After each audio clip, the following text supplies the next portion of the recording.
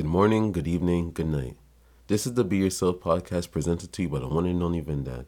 And today I'm going to tell you the first time my friends and I were called niggers. And I never really experienced these things in my area, obviously, because my area was predominantly black. So I never really experienced a white person calling us nigger and shit like that. Like nigger, Nigger. So one day,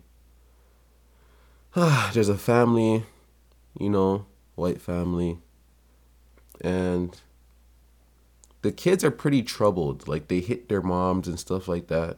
And one day, we're playing in the park, me and a few of my friends, playing in the park. One of the kids come down to the park and just scream nigger at us. Like, you fucking dirty niggers. We're just like, what the fuck's wrong with this guy? Is this guy okay? And at this age, we're about 8, 9. And he said that. My friend went up to him and said, bro, who are you talking to? It's like, you dirty nigger. My friend has clocked him. Like, I'm not saying my friend was in the right for doing that, but my friend has knocked the shit out of it. Listen, you have to understand, we're kids. So, to control your feelings when someone's calling you that word, I don't know. It's crazy that that word was still so offensive to us at a young age. We can feel that. Like, what do you mean? Who the fuck are you calling a nigger? You get what I'm saying? Like, who the fuck you talking to, boy? You get what I'm saying? So my homie clocked him.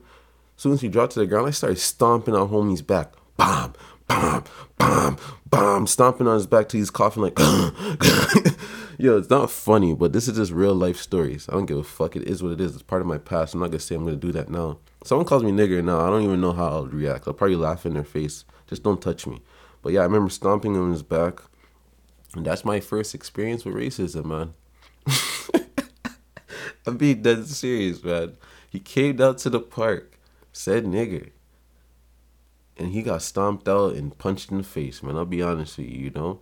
And then there was a next situation where he did it again. And the same friend punched him in his face, but this time the guy went back home and he told the police that my friend went to jail for it.